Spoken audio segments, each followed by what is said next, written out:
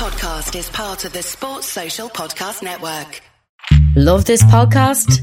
Support this show through the supporter feature from Acast. It's up to you how much you give and there's no regular commitment. Just hit the link in the show description to support now. The Two Footed Podcast is brought to you by EPLindex.com and our presenting sponsor, Liberty Shield. Liberty Shield is a VPN provider.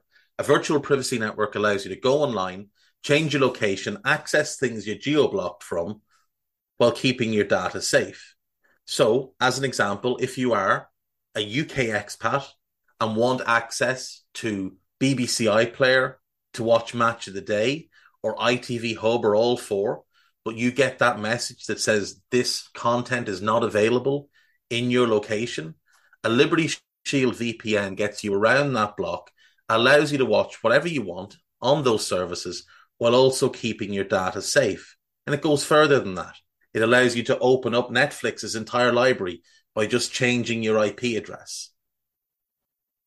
Liberty Shield is the #1 rated VPN provider on Trustpilot with 5-star ratings across the board.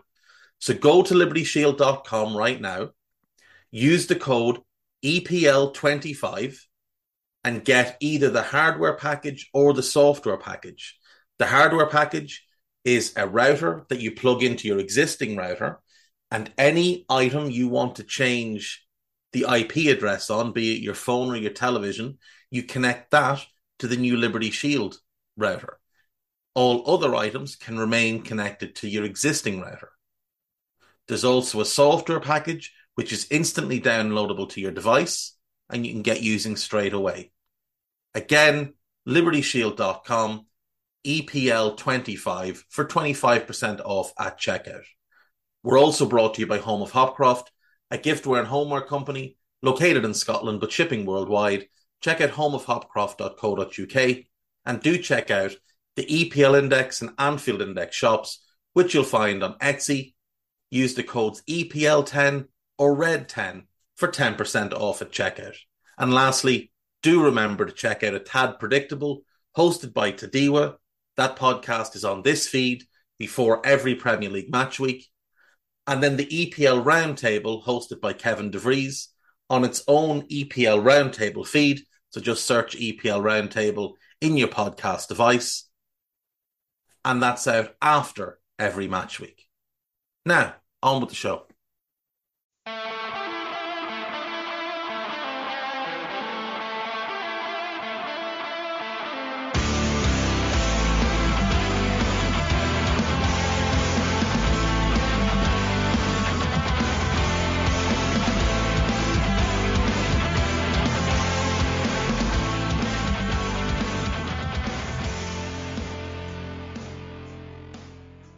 What's good, boys and girls? Two Footed Podcast on Tuesday, the 7th of February. And as I say that, I realise that when I say Tuesday, it sounds like CHEWS Day, Tuesday. That's neither here nor there. But hello and welcome back after a bank holiday weekend. Hope you're all well. You probably didn't have a bank holiday unless you're in this country. But, you know, we get one because we deserve one. As I said last week, this is going to be a bit of a weird week because I'm not here tomorrow or Thursday. So there's only going to be 2 pods this week, which is a bit crap, but it is what it is. And unfortunately, there's nothing I can actually do about it at the moment because things just get in the way. Let's just jump straight in. I am going to touch on Man City, but I'm going to go through the games of the weekend. First and foremost, we'll start with Chelsea against Fulham on Friday night. A fairly stale game of football. I thought Enzo looked really good in midfield for Chelsea, but there was no balance to that Chelsea team. Mudryk was awful. Havertz was poor. Mount was poor. Ziyech looked like he didn't want to be there, probably because he didn't want to be there. But I give huge credit to Fulham. I thought they worked really, really hard. I thought they pulled the best saves of the game out of Kepa. And if you were going to say one team should have won, it probably should have been Fulham. João Palhinha was unbelievable. What a signing. What an incredible signing he's been for them. Now, their form has dipped a little bit, and that's going to be of concern, but not as concerning as Chelsea's form. Everton won, Arsenal 0 on Saturday morning. This was, I think, the biggest shock of the season thus far. James Tarkowski scoring the only goal of the game on 60 minutes, but be under no illusion. Everton deserved to win this game. Arsenal had 71% of the ball, but Everton used their 29% far, far better. And in truth, probably should have scored at least 2 goals in the first half. Everton played really well. Dyche lined them up in a 4-5-1. McNeil and Iwobi as his wide midfielders. Doucouré and Onana going box to box. And Idrissa Gana Gueye just floating in front of the defence, picking up loose balls, and basically just being a pest and kicking Martin Odegaard whenever he got an opportunity. And they looked solid defensively, as you would expect of a Sean Dyche team. But that midfield worked so hard. It was really impressive. And I thought that was Dwight McNeil's best performance in an Everton shirt. He put in a couple of absolutely gorgeous crosses. Onana was the star of the show, though. I mean, Arsenal could not live with him and his physicality. They couldn't live with his pace, his driving runs from midfield. Every time he picked the ball up, he was able to gallop 40 yards, get Everton up the pitch, relieve a load of pressure. I thought Dyche played it perfectly, and you have to give him huge credit because that Everton team were the worst in the league. Now, I know they weren't bottom, but let's take a look at the fact that Wolves, Bournemouth, Southampton and West Ham had all been tragically poor for their combined 40 games before the weekend. Their combined 40 games before the weekend, they had 7 wins combined. 4 of them came against Everton. That's in the league alone. 7 wins from 40. 4 of them against Everton. That's not counting Bournemouth beating them in the cup as well. Everton were the worst team in the league.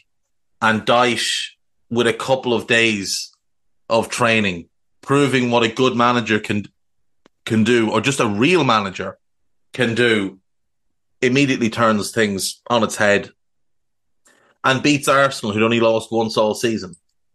And, you know, I know Arsenal were missing Gabriel Jesus, but if we look at the rest of the team, Ramsdale, White, Saliba, Gabriel, Zinchenko, Thomas Partey, Granit Xhaka, Bukayo Saka and Gabriel Martinelli, that's 10 of their best 11, or their first choice 11. I think their best 11 has Tomiyasu at right back and Tierney at left back, but that's just me. But that is 10 of their first choice 11. And Eddie Nketiah, who's the odd man out there, has been in really good form since the World Cup. And Everton just ran over them. They couldn't live with Doucouré. They couldn't live with Onana. If Everton continue to play like that, they've got Liverpool next. I think I fancy them to win the derby as well. Moving on, Brighton 1, Bournemouth 0. Keru Mitoma with the only goal of the game. I'm not convinced he's not the best player in the world. I'm just not. He has been ridiculous. And it's not just the goals and assists. It's the performance level as well. And then you get occasions where he doesn't perform all that well, but he gets a goal and an assist. Like, think about it this way. Until the year 2000, he wasn't a professional footballer. He had played university football till 2017, had a couple of years at Kawasaki where he was on, like, it's not an academy contract, but it's almost like an apprentice contract. Gets in the first team. His debut season, he's played 1 game for Kawasaki before this. Gets in the team, 18 goals in 37 games, plus a clatter of assists. The next season, 12 and 24. Moves to Europe, goes to Union SG in Belgium, the club that Brighton own, or well, Tony Bloom owns. 8 goals in 29 games. Comes to the Premier League for this season, He's got 7 and 20 in all competitions, 5 and 15 in the Premier League. And he gets assists as well. Like, he's more of a creator than a goal scorer. So I am obviously messing when I say I think he's the best player in the world, but the form he's in is unbelievable. And even for Japan, he got 1 cap in 2021. And then in 2022, he got 12 caps and scored 5 goals. The kid is unstoppable 1v1. And he's 25 now. And he's only really been playing football for 3 years. This is his 4th year, 2020, 2021, 2022. And now, I say playing football, I mean at a professional level. Obviously, he's been playing football his whole life. But at a professional level, he's been playing since he was 21. Since he was 23. It's ridiculous. It's absolutely absurd what he's able to do. He would have been 2022. He would have been 22, actually, when he first got into the team at Kawasaki. 22 to now, and look at what he's done. It just goes to show that you can find great players everywhere, and development is not a linear thing. But for him to be where he is 3 years after his kind of senior debut is just ridiculous. Absolutely ridiculous. What a player. Moving on. Great win for Brighton, another disappointing defeat for Bournemouth. But I will say, some of Bournemouth's new signings, Ouattara looked good. Traore had moments. Semenyo looked good, but he really, really should have passed the ball to Ouattara when he got through 2v1 against the last defender. He decided to take him on himself. He really should have passed that ball. They've still got more to come back in to the team. I mean, Zabarni has to come in. That will improve them defensively. They will get Lloyd Kelly back. He's injured again at the moment. He improves them defensively. I think they're going down, but I think they're going to actually give it a real fight this year. Manchester United 2, Crystal Palace 1. Bruno Fernandes with a penalty on 7 minutes. It probably was the penalty. Rashford's cross, it hit Will Hughes' arm. It did look like it was in an unnatural position, so that's fine. Rashford makes it 2 on 62 minutes. Casemiro sent off for violent conduct on 70 for trying to throttle Will Hughes. And then Jeff Schlupp made it 2-1 on 76.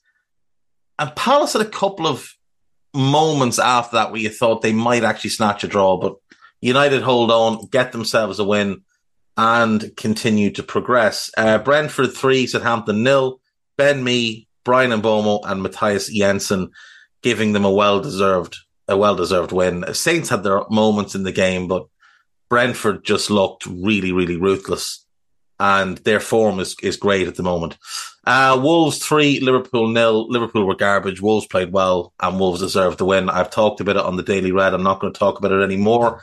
Aston Villa 2, Leicester City 4. I don't know what happened to Aston Villa here because they were the better team in this game.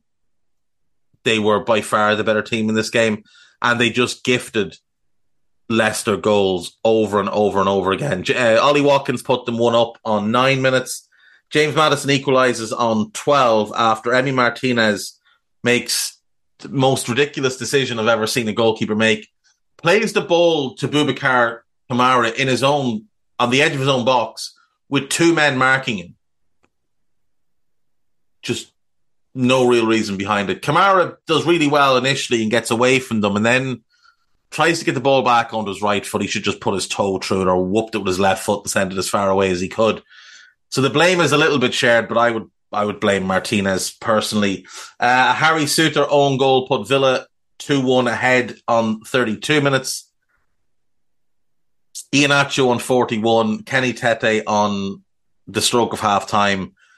Not Kenny Tete, just Tete.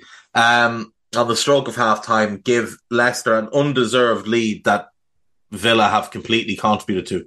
All 3 goals you can watch and just look at how appalling the defensive work is from Aston Villa.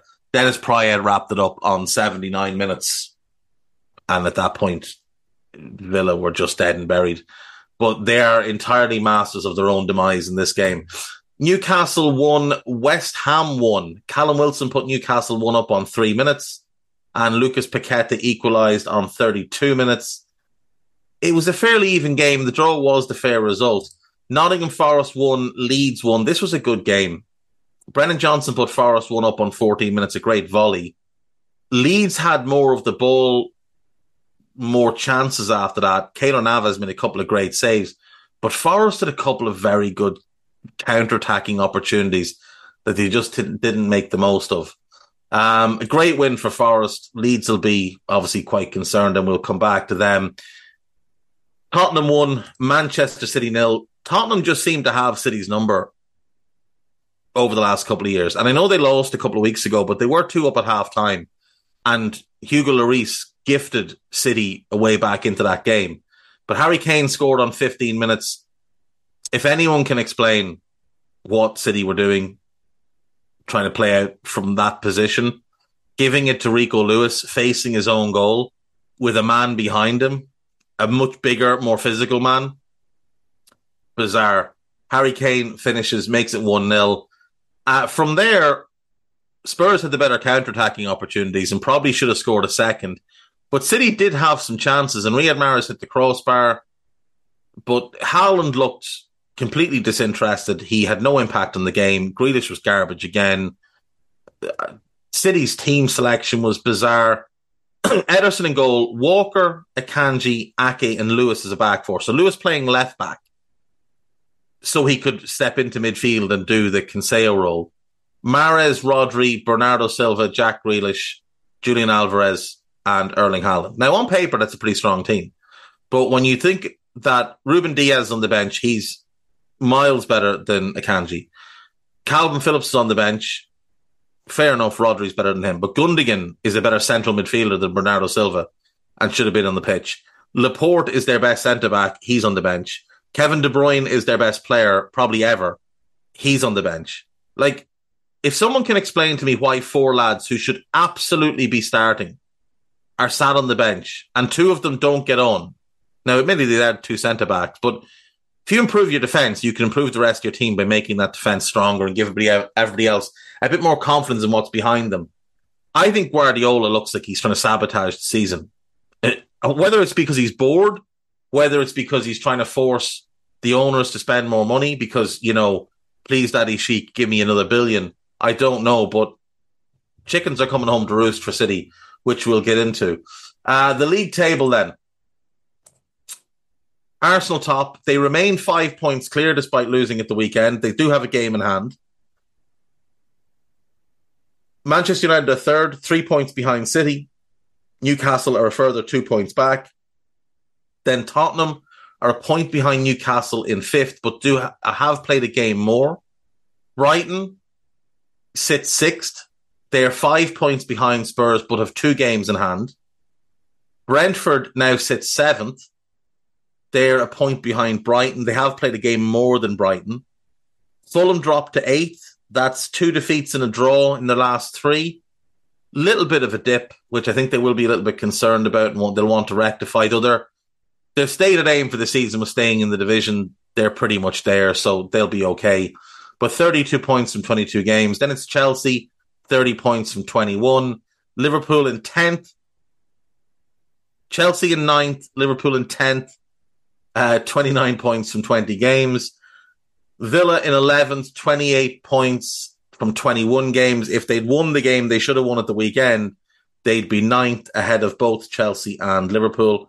Crystal Palace in 12th, despite not having won in their last 5 games. They have 24 points from 21 games. Nottingham Forest, I thought they'd be fine. It looks like they're going to be fine. 24 points now from 21 games. They've opened up a 6-point gap between them and the bottom 3. Not insurmountable, but 3 wins from the last 4, unbeaten in the last 5. They're playing better football. They're more organised, and having dropped Steve Cook, they've turned their season around. Steve Cooper should just ring me whenever he has a question. I told him it'd work.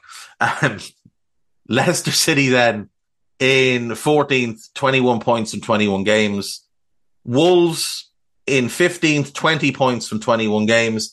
West Ham, 19 points from 21 games. Leeds United, 18 points from 20 games. So win their game in hand, and they can jump their way up the table a little bit now, not very much, but up to 15th, barring a 4-0 win.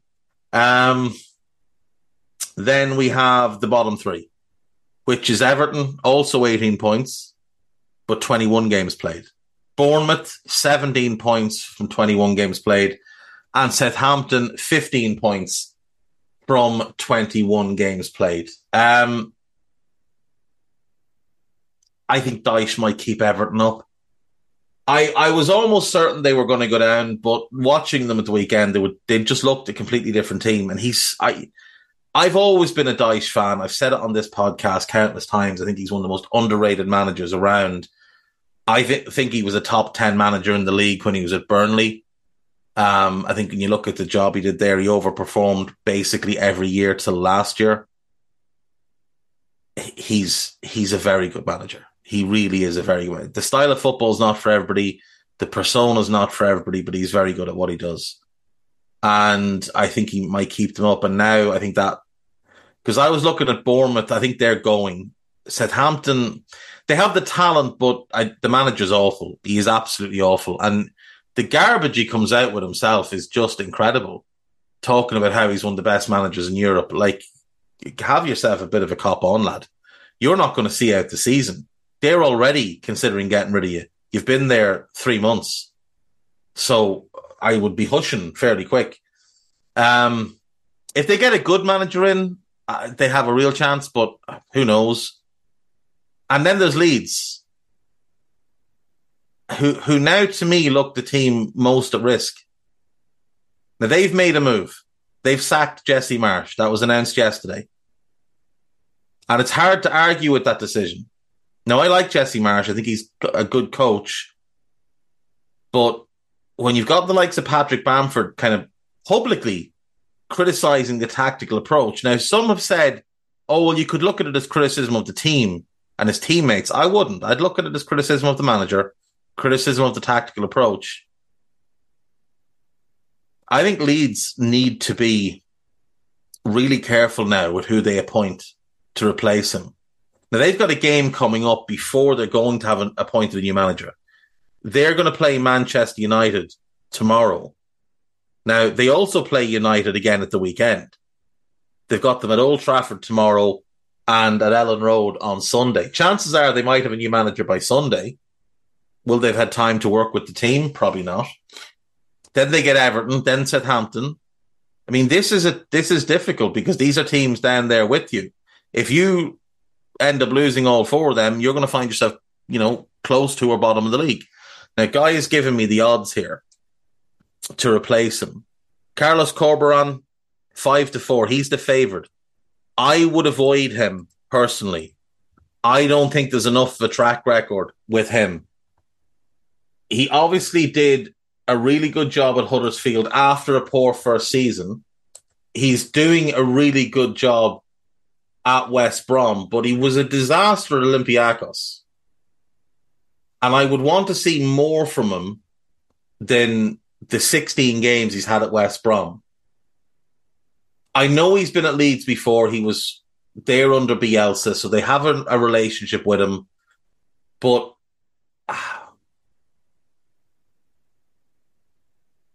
I would still hold off on going with someone like him.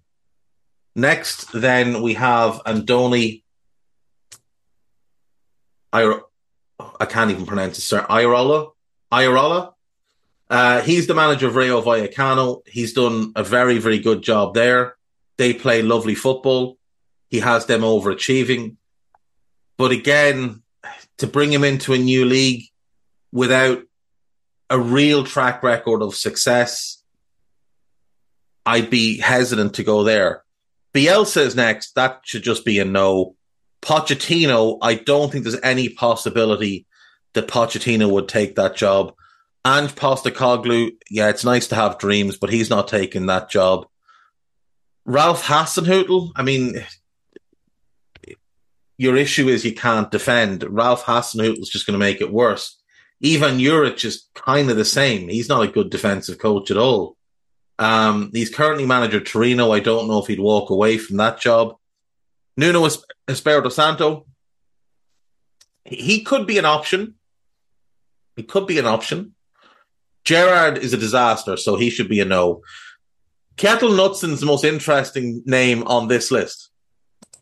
Now, again, it's a big step up to move from Bodo Glimt to a Premier League job, but he does have a lot of experience. However, he's got no experience outside of Norway, so that's a question mark in itself. If I was them, I would be potentially throwing a lot of money at Marcelo Gallardo. Now, I know he's got no experience in the Premier League, but he did 8 years at River Plate, so he's 8 years at one of the biggest clubs in the world. And he's had success. He won the Argentine title, he won 3 cups, he won 2 Copa Libertadores, he won the Sudamericana, which is their Europa League. He's a very, very accomplished manager, South American coach, 3 years in a row from 18 to 20. So he's absolutely one that I'd consider. However, the one I'd go for is Abel Ferreira, who's currently the head coach of Palmeiras. He has plenty of experience under his belt, from Braga to PAOK to Palmeiras. He has had immense success with Palmeiras, won the Brazilian title this past season, won 2 Copa Libertadores. He's an excellent coach. And the reason I would go for him, even though Gallardo might be a better coach, the reason I go for him is because the one thing he is exceptional at is setting his team up defensively. His teams are very good defensively. Now, the goals against records aren't hugely impressive. Like at Braga, 102 games in charge, 109 goals conceded. So just a hair over 1 per game. That's good. With PAOK, 51 in 57, that's good. With Palmeiras, 151 and 189, that's elite level. Now, he's also at Palmeiras overseeing a team that scored 323 goals. So they're scoring 2 for every 1 they concede. That's a recipe for success. He was a good coach with Sporting's B team, with Braga's B team. I think he would make a lot of sense because I think he would give the team real balance. I think when you look at the Leeds squad, there's an awful lot of talent there. However, there are some flaws. I think the goalkeeper is talented, but I think he's too young. I think he's too inexperienced. I know this is his 3rd season as first choice, but he's still making the same errors he was 2 years ago. And that's problematic to me. Now, Rasmus Christensen has lost his place of late. I don't really understand why, but he should be the starting right back. I think Struijk as a left back works well. If Robin Koch can stay fit as he has done this season so far, then him and Wober is absolutely a pairing that you can build off of. In midfield, you're going to have some good options. Weston McKennie's there now. He made his debut at the weekend. Tyler Adams is obviously a quality player. Mark Rocha is a quality player. That can be a 2 or a 3. You've got Brandon Aronson. He can play as a 10. He can play wide. There's a lot of midfield talent there. You can play Jack Harrison as a midfielder if need be. You've got multiple options in the number 10. He likes to go 4-2-3-1, does Abel Ferreira. So let's say he goes with Rocha and Adams, and McKennie then is the rotation option. That's really strong. Aronson as the 10, that will work well. Bamford as the 9, as long as he's fit, that will work well. And then you've got a ton of really, really promising wide options. Rodrigo can play wide, but he's not the most prolific of players, though he's had a very good season this year. But in terms of prolific, I mean performances. He's very inconsistent performance-wise. But you've got Sinisterra, who's super talented. You've got Jorginho Rutter, who's super talented. You've got Wilfred Gnonto, who's super talented. And you've got, when he comes back, Somerville, who's super talented. You've got 4 really good options there. You've also got Jack Harrison as an option, who's talented but consistent as well. So you've got loads of different options there in those wide areas. I think this squad suits what Abel Ferreira wants to do. I think he can make a strong back four with Christensen, Koch, Wober, and Struijk. I think that can be a strong back four with a double pivot sat in front. I think Leeds could start to sit in, be more defensive minded, play a deeper block, and then look to hit teams on the counter because you've got lightning fast wingers in the likes of Gnonto, Somerville, Rutter, and Sinisterra. And Aronson's very quick. And then you've got a goal scorer in Bamford who, you know, and if Bamford's not fit, fair enough, you play Rodrigo. He's getting goals this season. But there's more than enough there to stay up. And if you need to be more solid in certain games, you leave one of the front 4 out, you bring in Weston McKennie, and all of a sudden you're in great shape. This Leeds team should not be where they are. But it does speak to how strong the bottom of the league actually is. But I think Leeds have to get this appointment right because it would be very easy for them to go down. It would be very, very easy for them to go down. If they go down, they're going to be in big trouble because they spent a lot of money. Now, they're probably in a situation where they could sell off, you know, quite a few of that team. There would be a lot of interest in them. It's funny to me when teams do things like this. Though, like they sacked Jesse Marsh on the 6th of February. But yet in the January transfer market, they allowed him to bring in Weston McKennie. They allowed him to bring in Wober and Rutter and Montero. Now, if McKennie stays, I think the purchase price, if I'm not mistaken, is somewhere in the region of around 25, 30 million. Now, factor in they paid about 45 million for the other 3 they brought in and the loan fee for him. You're talking about a 70 million commitment they made in January under this manager. It seems bizarre that you would make such a commitment. But we've seen this. We saw it with Chelsea as well.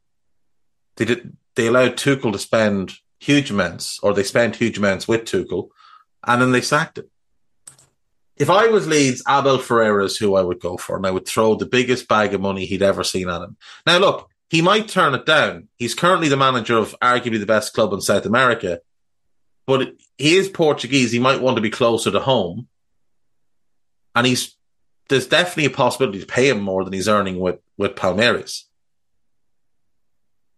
And he's also starting to see his Palmeiras team broken up.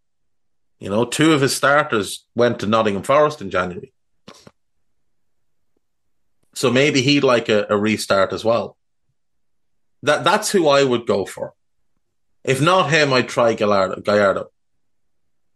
But I think Ferreira, for a team that needs to survive, I think he makes more sense. We'll take a break. When we come back, we'll get into a little bit on Manchester City, the other bits of Premier League news, and we've got loads of gossip to catch up on, so I'll see you in a sec.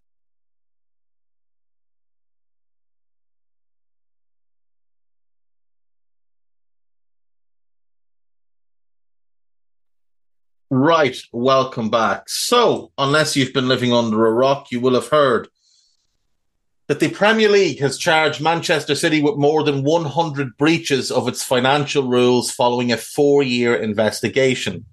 It has referred the club to an independent commission over alleged breaches of rules between 2009 and 2018. It has also accused City of not cooperating since the investigation began in December of 2018. City say they are surprised by the charges and are supported by a body of irrefutable evidence. The Commission can impose punishments ranging from a fine and points deduction to expulsion from the Premier League. Manchester City is surprised by the issuing of these alleged breaches of the Premier League rules, particularly given the extensive engagement and vast amount of detailed materials that the Premier League has been provided with, the club said in a statement. The club welcomes the review of this matter by an independent commission to impartially consider the comprehensive body of irrefutable evidence that exists in support of its position. As such, we look forward to this matter being put to rest once and for all. City's statement stank of arrogance and lies. And if the Premier League have spent 4 years on this, you would imagine they have them dead to rights on a couple of things. Now, bear in mind, this stops in December 18. That's where they began investigating the point at which they were in time. So everything is up to December 2018. However, they have made City aware of the fact that they are now investigating from that point to now. In a statement, the Premier League said City breached rules requiring them to provide accurate financial information that gives a true and fair view of the club's financial position. This information covered club revenue, which includes sponsorship income and other operating costs. Further alleged breaches relate to rules requiring full details of manager remuneration from the 09 to 2012-13 seasons, when Roberto Mancini was in charge, and player remuneration from 10-11 to 15-16. As we know, there has been allegations that City have been subsidising players' wages with, shall we say, part-time jobs that they've got them signed up for in Abu Dhabi.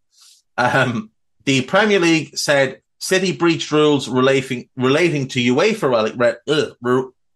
UEFA regulations, including financial fair play from 2013-14 to 2017-18, as well as Premier League rules on profitability and sustainability from 15-16 to 17-18. In 2020, FIFA ruled that City had committed serious breaches of FFP between 2012 and 2016. However, a 2-year ban from European competition was overturned by the Court of Arbitration for Sport later that year. UEFA began its investigation into City after Der Spiegel published leaked documents alleging the club had inflated the value of a sponsorship deal. The proceeding of the commission will be confidential and heard in private. When the Premier League investigation began, City said the allegations were entirely false and that allegations in Der Spiegel came from the illegal hacking and out-of-context publication of City emails. So here's the thing. The Premier League don't just have that. They have more. City fans' reaction was, oh, we beat UEFA. No, you didn't. You lost the case to UEFA. You had it overturned on 2 technicalities. One, they deemed that the Der Spiegel emails were inadmissible. That's not the case here because the Premier League don't just have those emails. Number 2, it was about the statute of limitations. Because of when the issues that FIFA punished them for took place, that UEFA punished them for took place, the CAS ruled that they were too far gone to punish.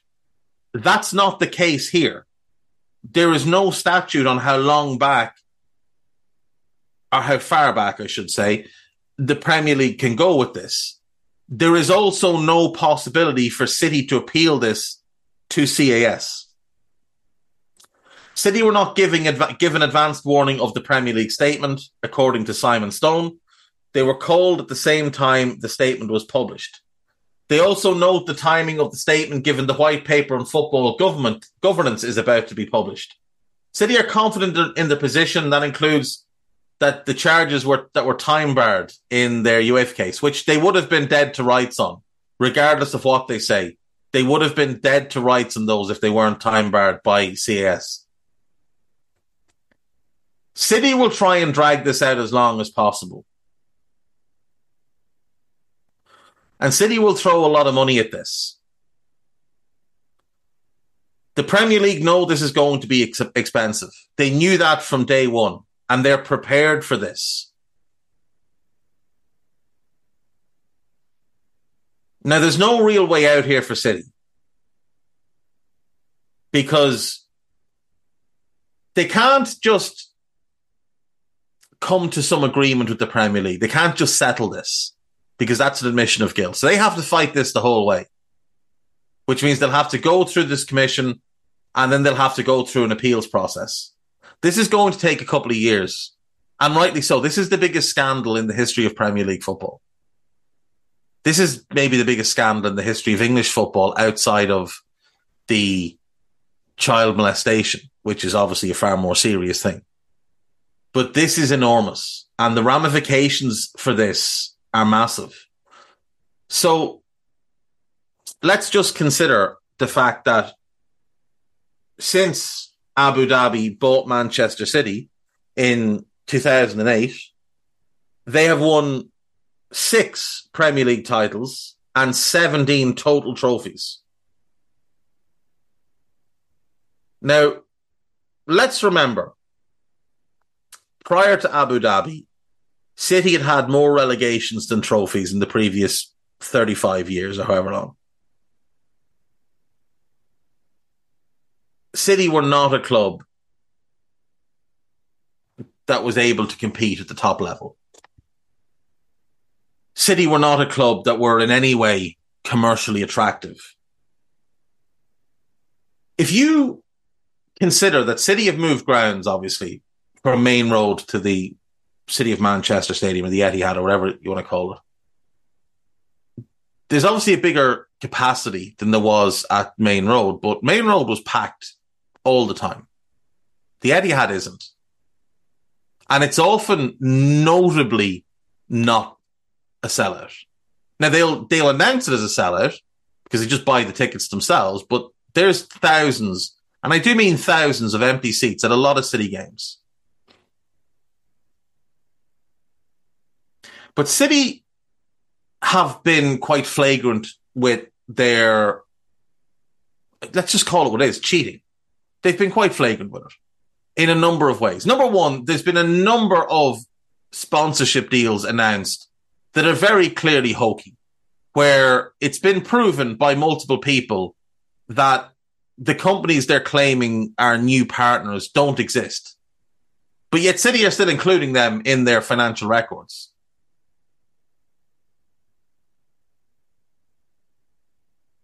City tried to claim that their commercial revenue went up significantly during the pandemic, when every other club either stagnated or saw their commercial revenue drop a little bit.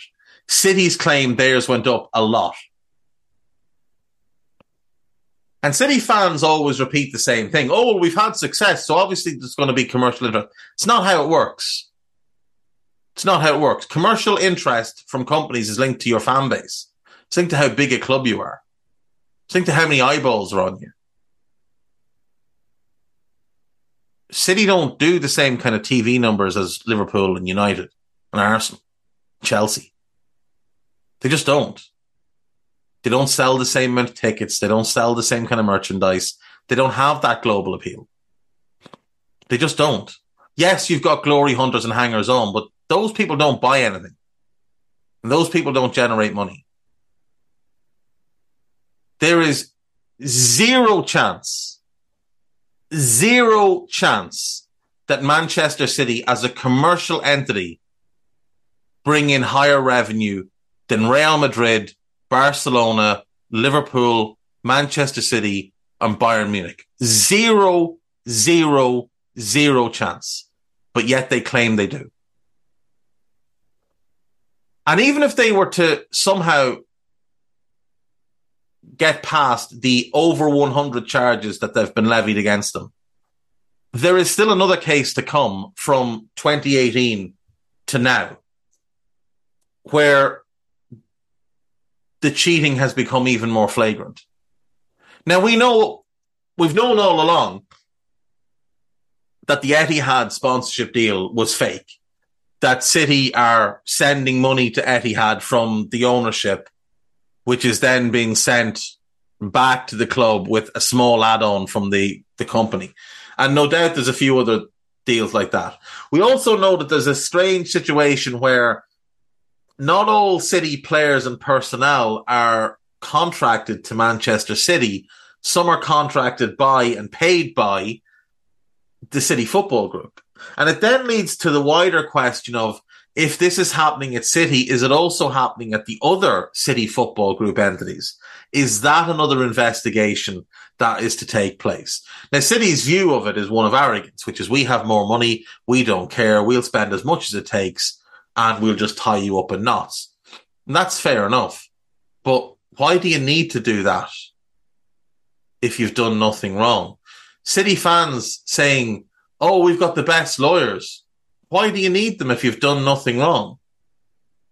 Then I've seen other City fans say, yeah, we cheated in what? People cheat in other sports. Yeah. And they get banned. And their stuff gets taken off them. Lance Armstrong is Manchester City. Now, look, I'm not going to sit here and demand that the titles that they won be taken off them and given to the teams that finish second, because I don't think that's how it should work. If you look around other sports at teams that have been done for things like this, for financial fraud, basically, the only time a champion that I can find in recent years that a champion has had a case of fraud proven against them was the Melbourne Storm in the NRL, the National Rugby League in Australia. And they had 2 titles stripped from them. Now, those titles sit vacant. They were not given to the teams that finished runner-up. And I think if these titles are stripped from City, they should be left vacant.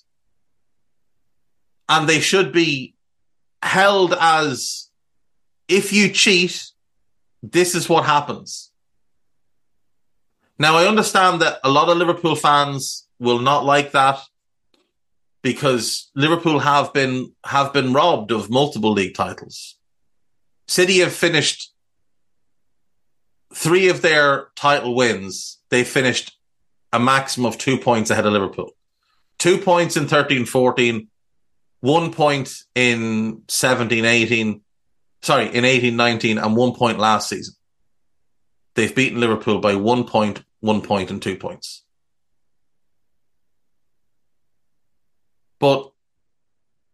And look, if those titles are taken off them and given to Liverpool, fair enough. But I would imagine it's much more likely that they get left vacant, because it just doesn't seem like they're going to start rewriting the history books. It's easier to just scrub City from them than to pretend that Liverpool or Manchester United, in those other 3 titles, United finished second, once on goal difference.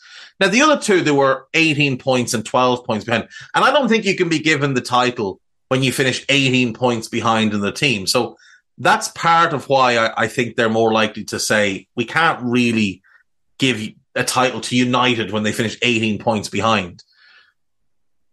So I think if they are to strip titles, I think it's more likely that they'll just mark them as vacated or void or whatever. Now, people have obviously pointed to Serie A in the Calciopoli case, where Juventus finished top, but the title was stripped. Now, Juventus obviously had the 04-05 and 05-06 titles taken off them as part of Calciopoli. The 04-05 title is left vacated. It was not given to anybody. It wasn't given to Milan because they were also found to have cheated. And then Inter finished third and it wasn't given to them. In 05-06, it was given to Inter because Juventus had basically been relegated. But it is worth remembering, Juventus finished 15 points clear. Now, I, to this day, would class that as a vacated title. Relegate Juve, whatever. But I just don't think you can... I don't think Inter should really be classing that as a title won when they finished 15 points back. But regardless, the reason it was given to Inter is because they basically relegated Juve on that season. The previous season, they didn't relegate them. So Juve technically were still top, which is why it's vacated. And I think the same thing will happen to City. I think they'll have to vacate the previous season's titles. Maybe, might not happen at all. But I think you could see them have to vacate their titles and potentially they get relegated whenever this comes to an end. Now, it might not come to an end for 2 or 3 years, but I do think they are looking at relegation. Now, whether it's relegation to the Championship or further, I don't know, because the Football League could very easily refuse them entry and they'd have to start in non-league, which would be catastrophic, obviously. Everything is on the table here. Everything is on the table. Some people have said, it'll just be a big fine. I don't think it will, because I don't think that it spent 4 years investigating just to find them. I think they're going to look for something bigger here. And maybe it is a big fine and they strip them their titles and they leave them in the division and they give them a transfer ban. Maybe it's something like that. But you'd have to imagine there's going to be future ramifications for City here as well. Are players going to want to sign there knowing that they've been involved in stuff like this? Eventually, yes, obviously. But certainly not in the short term. Will managers be attracted to it knowing that there's more investigations to come? I don't know. Like Guardiola said when asked about this a while back, if I find out that they've lied to me, I'll quit the next day. It's as if he didn't know. As if he didn't know. Pep, buddy, that Abu Dhabi-based snowplow rental company that appointed you as a board member and pay you a salary, they didn't do that because of your experience with snow. They did it because it supplements your salary. I think this is going to go for a couple of years. I think this is going to be bigger than what people think, and I certainly don't think it's just going to end in a fine. And I don't think City can get out of this one. I really don't. Now, I could be wrong, and maybe they do, but everybody knows that they've cheated, and everybody knows that their titles are tainted. And you'd nearly have more respect for them if they just turned around and said, yeah, we did, and what? Here's 100 million. We'll pay 100 million fine. Let's just put this all to bed. We'll pay 100 million. And we'll take a transfer ban for a year. And let's just leave the rest of that. I'd have far more respect for them if they just came out and did that. Far more respect. But the way that City carry themselves on this, it would make you want to see it burn. And the thing is, I grew up liking City. My stepfather's a City fan. So I've always had a soft spot for them. And when they started to win, I was delighted for them. But the way they've reacted to anyone trying to put any kind of rules in place, that really bothers me. Like, their owners are owners of a great institution that they've turned into a bit of a plaything for themselves, obviously, but that club will exist after they go in one shape or another. It will exist after they go. And they're involved in the Premier League, these owners, as guests of the Premier League, an entity that existed before them and will exist after them. And if they're not willing to play by the rules, then pack up and go. Simple as that.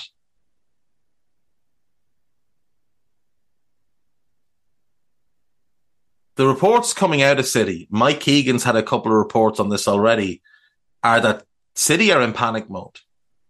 And City think that everything is at stake here, including potentially the continued involvement of Abu Dhabi in Manchester City Football Club. So we'll see what happens. But this is not going to be over anytime soon.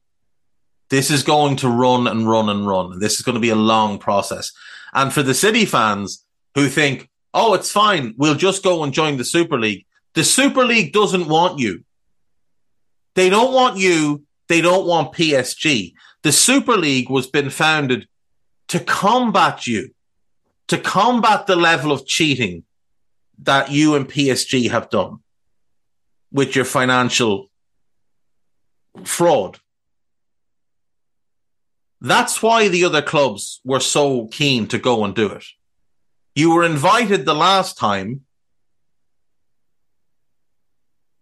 because people want to see you fail when everything's on an even keel and when real strict rules are put in place about salary, about transfer fees, about commercial deals. When proper rules are put in place, let's see you live with the big boys then. That's why the Super League was being created. It was to combat you. And they invited you and PSG to watch you fail. You won't be invited next time. Especially considering you're the ones that leaked it to the Premier League to try and carry favour that this was happening. So, hush. Anyway, Chelsea have hired All Blacks leadership manager and mental skills coach Gilbert Enoka on a short-term consultancy role. Gilbert Enoka is a legend in the rugby sphere. He's been part of the New Zealand coaching staff for close enough to 20 years now, was involved in the squads that won the World Cup in 2011 and 2015. And he is famous for implementing the no dickheads policy. And the no dickheads policy is something that Liverpool have basically copied at the club. It's something that they've worked on as well. He's also worked with New Zealand's cricket team and the netball team. He's a legendary figure here. He's a former PE teacher who just became notorious for his ability to create team cultures and help people settle into new environments and things like that. So I think this is actually a very clever appointment by Chelsea, even though I've seen some people snigger at it. I think this is one of the cleverer things they've done. Now, it's a short-term thing, not a long-term thing, so we'll see how much of an impact it has. But implementing a no-dickhead policy at Chelsea might be a little bit tough. Let's move on then. To the gossip, we have Friday, Saturday, Sunday, Monday, and Tuesday. Newcastle have joined the race for Jude Bellingham. No, they haven't. Fiorentina were left frustrated by Todd Boehly as the Chelsea owner took it upon himself to try and sign Sofyan Amrabat on loan on deadline day. This was because they thought the Enzo Fernandez deal was falling through.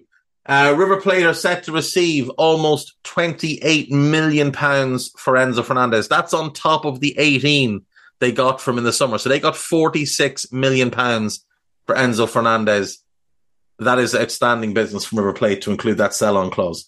Chelsea's homegrown players fear the club will be forced to sell them to avoid financial fair play trouble if the club miss out on Champions League qualification. And it looks very, very likely that they will miss out on Champions League qualification this year. Tottenham almost had a deal done for Gerard Deulofeu before the player was ruled out for the rest of the season with a knee injury. I doubt it. The agent of Moises Caicedo has criticised Brighton for denying the Ecuador midfielder a move to Arsenal and said the opportunity may not be repeated. The agent is a fool who, if Caicedo has any cleverness about him, he'll actually get rid of that agent straight away and get somebody else who's not going to piss Tony Bloom off. English winger Jack Harrison is expected to sign a new improved contract at Leeds United in the coming weeks. Isco is still looking for a new club and will continue to look because he is garbage. Everton have looked into signing Isco. Sean Dyche would kill him within about 35 seconds of starting training. Juventus are considering the possibility of terminating the contract of Paul Pogba. That would be the first smart thing Juventus have done in years. France striker Olivier Giroud is expected to extend his contract at AC Milan by by an additional year. Nigerian tech billionaire Dozie Mmobuosi, that can't be his real name, is close to completing a 90 million takeover of championship side Sheffield United. I am led to believe that there is some tomfoolery taking place in the Dozie Mmobuosi takeover, because the airline that he says he owns is actually fake, and nobody knows who this guy is. Like, there's no real track record of this guy ever having made billions. Everything you'll find online was kind of created within the last week. I have a feeling this is somewhat fraudulent, because the airline that they're talking about is not a real airline. There's no evidence they've ever flown a single plane. And the pictures on the website that they put forward, they're photoshopped. So I think that might be nonsense. Max Aarons turned down 2 unnamed Premier League clubs in order to help Norwich win promotion back to the Premier League. Fair play. Manchester United and PSG will be expected to pay a fee of at least 90 million if they want to sign Victor Osimhen. It'll be probably substantially more than that. Arsenal have made agreeing terms with Bukayo Saka and William Saliba a priority, with Manchester City interested in the England winger. After a hectic transfer window, Chelsea have turned their attention to extending the contract of Mason Mount. I don't think he wants to stay, if I'm being honest. Manchester City want Alexis McAllister to replace Ilkay Gundogan. That's a clever one. That actually makes sense. Fair play. Sources close to Pierre-Emerick Aubameyang say he is shocked and disappointed to be left out of the Champions League squad by Chelsea, and is convinced the club want to get rid of him. They did try and get rid of him in the window, so he shouldn't be too surprised.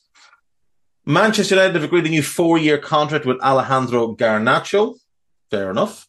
Staff at Old Trafford are split over whether Mason Greenwood should resume his career at the club. The answer is no, he should not. Greenwood is eyeing a move to China to restart his career if United decide to sack him. Manchester United are considering a move for Ansu Fati. Nonsense. West Ham and Everton will have to wait until the summer to make a move for Geraldo Becker after Union Berlin were reluctant to let him go in the January window because they're pursuing Champions League football. LA Galaxy right back Julian Arejo's move to Barcelona has fallen through after FIFA ruled that the paperwork was submitted too late. That is such a shame for him. He is very, very talented. Mexican international. He's very, very talented. I wouldn't be surprised if Barca go back for him in the summer. I'd imagine that deal can be easily put together. I don't think it was too expensive either. I think it was like 4 million or something. Utrecht's former United States under-19 midfielder Taylor Booth is being monitored by Erik ten Hag. Okay. Marseille tried to sign Sekou Mara on loan in January, but Southampton had no interest in letting him go. Chelsea are set to ask for exemptions from Premier League spending rules when they submit their latest accounts, arguing they were unable to receive income for 3 months last year after the previous manager was sanctioned by the UK government. This is nonsense. Nonsense. England defender Harry Maguire and Scotland midfielder Scott McTominay will lead an exodus of 6 big-name players at Manchester United this summer. West Ham are confident of securing over 80 million for Declan Mediocre. Declan Rice. Chelsea want to reward Conor Gallagher with a new improved contract after refusing to let him go. They didn't refuse to let him go. He turned down a move after they accepted a bid. Barcelona, Atletico Madrid and AC Milan have made inquiries with Pierre-Emerick Aubameyang. Why? The window's closed. He'll be available in the summer. Everybody knows that. The window is closed. Chelsea are set to rival Manchester United for Victor Osimhen. I doubt it. Atletico Madrid want Wolves' 20-year-old Spanish defender Hugo Bueno. I'd sell him happily if I was Wolves. I don't think he's much good. Manchester City are set to give Rico Lewis a bumper pay rise, which would see him earn 25 grand a week. That's obviously something you would do, because didn't have a great game the weekend, but he has been one of their standout players over the last 2 months. Arsenal and Tottenham are among the clubs that have shown interest in Ansu Fati. Bayern Munich are the most keen. It's gathering a little bit of steam that he might leave. English keeper Anthony Patterson could leave Sunderland this summer. He is wanted by Wolves and Leicester. Arsenal, the favourites, to sign Leicester midfielder Yuri Tielemans. That one's been rumbling for a long time. Real Madrid were offered the chance to sign João Cancelo. They turned that down. Spain midfielder Isco is waiting for a proposal from Everton. Trust me, buddy, it's not coming and you don't want it to. Liverpool will listen to offers for Joel Matip in the summer. They should listen to offers for quite a lot of the squad. Carlos Corberán been linked with Leeds. Former Chelsea boss Jose Mourinho wants to return to Stamford Bridge, wants that Bowley cash. Chelsea are open to hiring Luis Enrique if they choose to replace Graham Potter. I don't think he's any good, personally. I'm not a fan of Enrique. I know he had a great time at Barca. He had the best front three of all time. He had 2/3 of the best midfield of all time. If you couldn't win with that group, I think you might just be in a coma or something. Newcastle will keep tabs on Conor Gallagher after holding talks with Chelsea in January. Fulham have placed a £35 million price tag on Anthony Robinson. That might be one of the most ridiculous things I've heard in a while. Atletico Madrid have moved ahead of Juventus in the race to sign N'Golo Kante. Formal bids to buy Manchester United are expected this week. Jim Radcliffe is the favourite. Offers are expected to pass 4 billion, which is fine, except that the owners want 6 billion and then, or 7 billion or more. And then you also have to take on the debt and pay for all the infrastructure upgrades. Liverpool are prepared to sell Caoimhin Kelleher, makes sense. Liverpool and Aston Villa are set to test Athletic Bilbao's resolve next summer with bids for Nico Williams. And Ohan Sanset as well. He's a good player. I wouldn't be against getting a bit of him. I do like him. Bayern Munich sporting director Hassan Salihamidzic says the 60 million fee for a permanent deal for João Cancelo will be difficult to meet. They're not buying him permanently. Felipe Coutinho has been lined up for a loan transfer to Galatasaray. That would make sense from Paris Saint-Germain are in talks with Lionel Messi over a new deal. On to the last day's work then. Paris Saint-Germain want to sign Bernardo Silva, who is open to leaving City. He's been open to leaving City for a while. Harry Maguire, Anthony Martial, Alex Telles are among the players United will look to sell to raise money for Harry Kane or Victor Osimhen. Tottenham will not sell Kane to a rival club this summer. I don't think they're going to sell him at any point. I think he's going to stay. Manchester United will be required to pay 120 million for Declan Rice after having a 100 million bid rejected last summer. That's from TalkSport. There was no 100 million bid last summer. It won't cost 120 million, but it will cost somewhere around 100 million. Somewhere between, I'd guess 80 and add-ons bringing it to 100 is what I would guess, but that piece from TalkSport's garbage. Manchester United are keeping tabs on Yannick Carrasco.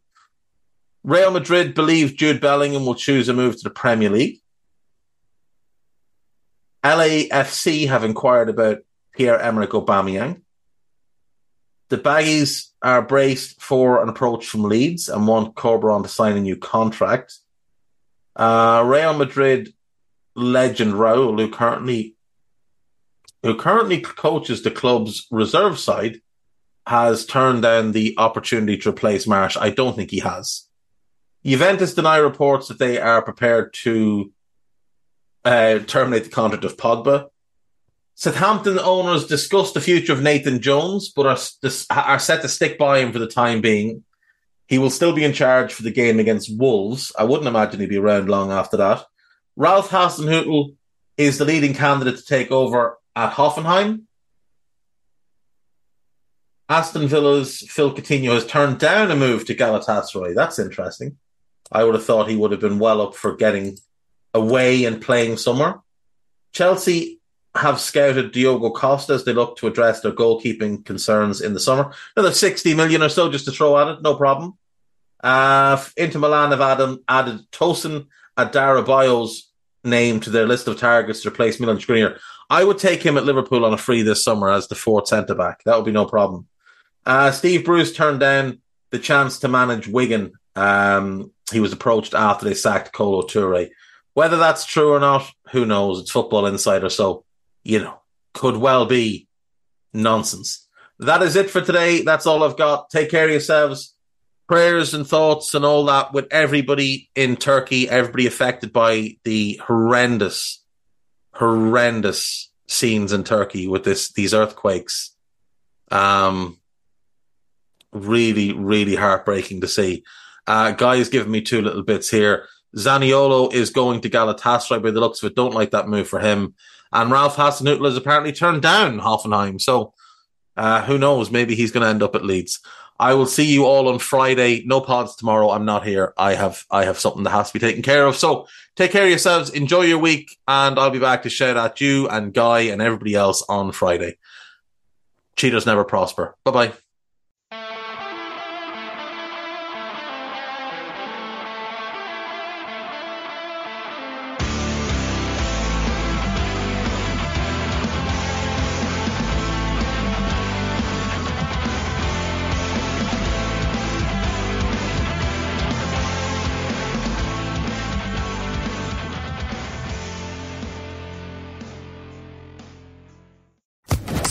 Social Podcast Network.